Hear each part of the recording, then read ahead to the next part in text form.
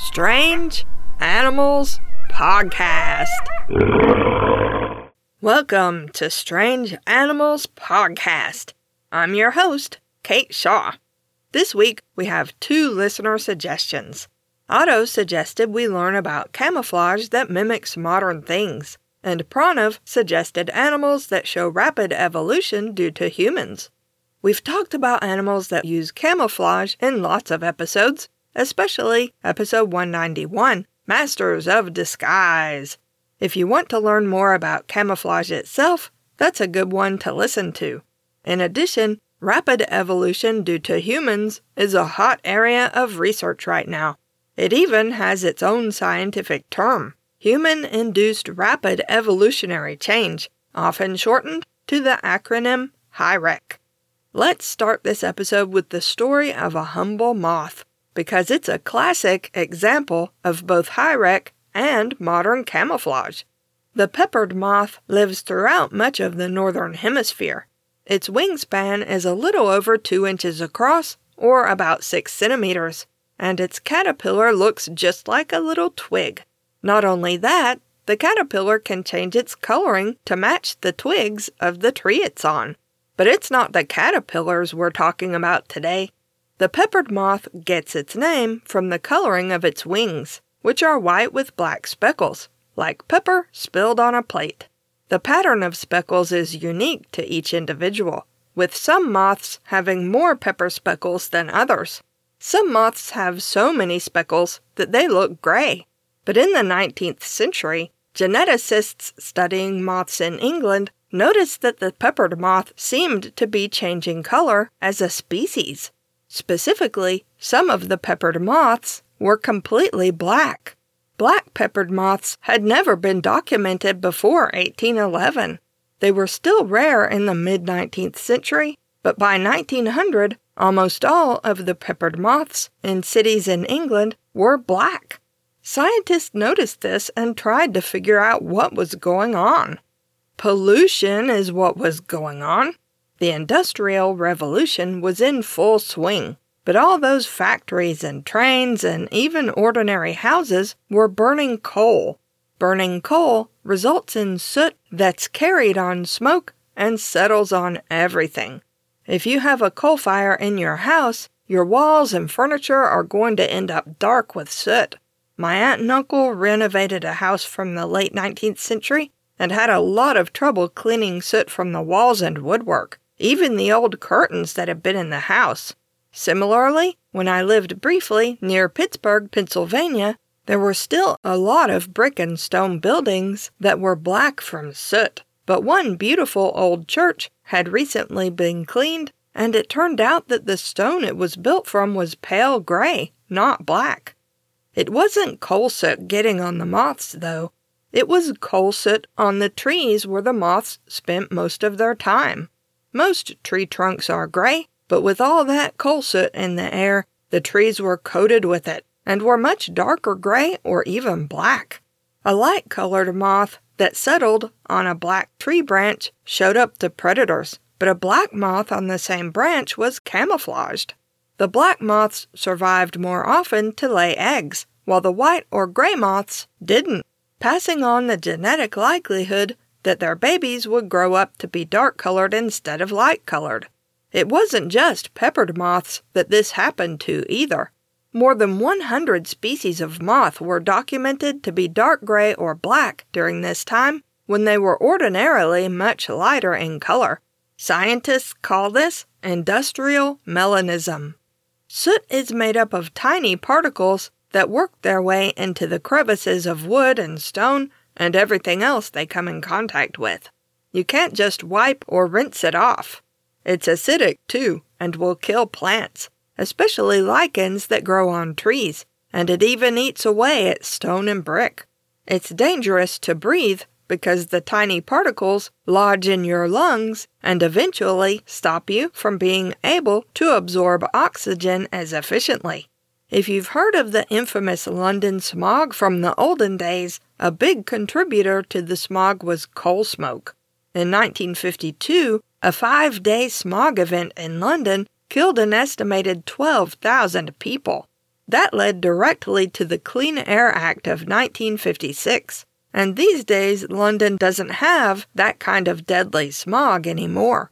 Once factories and homes switched to electricity, natural gas, or other alternatives to burning coal, and trains switched to diesel fuel, trees stopped being coated with soot.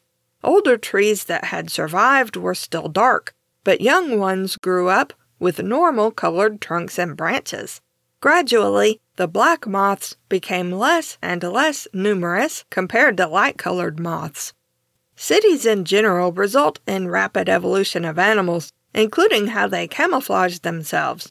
A study published in May of 2021 found that some birds living in cities are developing different colored feathers.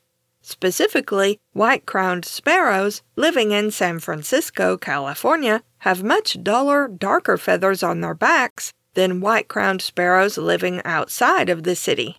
Other studies have found that birds in cities sing much louder and at a higher pitch than birds in the countryside, since they have to compete with traffic and other noise. A Swiss study on the effects of light on ermine moths indicated that while moths who developed from caterpillars collected from the countryside showed a normal attraction to light, moths from caterpillars collected in the city ignored the light. Since moths often die when they collide with electric lights, the city moths who survived to lay eggs were the ones who didn't fly into a hot light bulb. Another study compared the genomes of white-footed mice that live in various parks in New York City with white-footed mice that live in state parks well outside of the city. The mice in city parks showed a lot less genetic diversity, naturally, since those mice are isolated populations. Mice can't take cabs to visit mice in other parks, much less leave the city for a vacation. But the city mice showed another surprising difference. Their digestive systems have adapted to a much different diet than their country cousins. Some researchers suggest that the city mice may eat more junk food, which people throw away and the mice find, while other researchers think it's just a difference in the kinds of insects and plants available in city parks for the mice to eat. Either way, it's a distinct genetic difference that shows how the city mice are evolving to adapt to their urban environments. Another example is a type of reptile called the crested anole. It's related to the iguana and is native to the Americas. There are lots of species and subspecies of anole, many of which live on islands and show distinct adaptations to various habitats. The crested anole lives in Puerto Rico and on some nearby islands, and grows up to 3 inches long or 7.5 centimeters, not counting its long tail. The male is more brightly colored than the female, usually green or brown with darker spots. It's not related to the chameleon, but it is able to change color. It eats small animals, including insects, worms, even other anoles. Anoles are really interesting animals that deserve their own episode one day, so let's just talk about how the crested anole that lives in cities has adapted to urban life. One thing the crested anole is known for is its ability to climb right up tree trunks and even perch head down in a tree.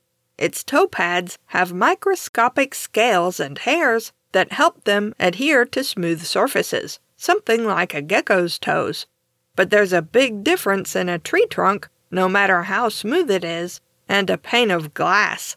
Anoles in cities can climb up and down windows and painted walls. Researchers examined the toe pads of city crested anoles and compared them to the toe pads of crested anoles who lived in the countryside. They found that the city anoles had larger toes with more scales, and they even had longer legs. The research team also raced anoles along various surfaces and filmed them in slow motion to study how they were able to maneuver, which sounds like a great day at work. The crested anoles have only lived in cities for a few decades, so their differences from country anoles evolved very quickly. But not all species of anole can adapt as well and as rapidly as the crested anoles have. Other city anole species don't show differences from their country cousins. Human-induced rapid evolutionary change isn't restricted to cities. Trophy hunters who target the biggest animals with the biggest horns or antlers and leave smaller individuals alone have resulted in only smaller males with smaller horns or antlers surviving to breed. Many populations of bighorn sheep now actually only have small horns. Similarly, elephants have been killed for their tusks for long enough that many elephants are being born without tusks, because tuskless elephants are the ones that survive to breed. Entire populations of some fish species are smaller overall after many generations of being caught with nets, because only the individuals who are small enough to escape the nets survive to breed. I tried hard to find more examples of animals that camouflage themselves to blend into human-made items like roads. I'm sure this is happening throughout much of the world, but I couldn't find any scientific studies about it. If any of you are thinking of going into biology, that might be an interesting field of study. But I did find one other example. Self-decoration is a type of camouflage I don't think we've talked about before. It's where an animal decorates its body with items that help it blend in with its surroundings. Some caterpillars will stick little bits of lichen or other plant pieces to their bodies to help them hide, and some invertebrates of various kinds actually pile their own poop on their back as a disguise. That probably fools a lot of animals until they see the poop walking. A group of crabs called decorator crabs will stick plants, sponges, and other items to their backs, and different species have preferences as to what items they use. Some species prefer stinging or toxic decorations, such as certain sea anemones, which they basically pick up and plant on their backs. Researchers think the sea anemones actually benefit from being used as camouflage, because crabs are messy eaters, and the anemones can catch and eat pieces of food that float away from the crab's mouth parts. A decorator crab's carapace is often rough in texture with tiny hooks to help things stick to it like Velcro. Some decorator crabs don't seek out particular decorations, but just make use of whatever small items they find in their local environment. In the past few decades, scientists, divers, and other people who find crabs interesting have noticed more and more decorator crabs using little pieces of trash as decoration. This includes fragments of plastic and pieces of fishing net. This is similar to what's happening with hermit crabs, which we talked about in episode 182. In many places, hermit crabs are using trash like bottle caps instead of shells, since there's so much trash on beaches these days. This is your reminder to pick up any trash you find on the beach, but be careful not to cut yourself, and also make sure you're picking up actual trash and not a camouflaged crab. You can find Strange Animals Podcast at strangeanimalspodcast.blueberry.net. That's blueberry without any E's. If you have questions, comments, or suggestions for future episodes, email us at strangeanimalspodcast@gmail.com. If you like the podcast and want to help us out, leave us a rating and review on Apple Podcasts or Podchaser, or just tell a friend. We also have a Patreon at patreon.com/strangeanimalspodcast if you'd like to support us for as little as $1 a month and get monthly bonus episodes. Thanks for listening.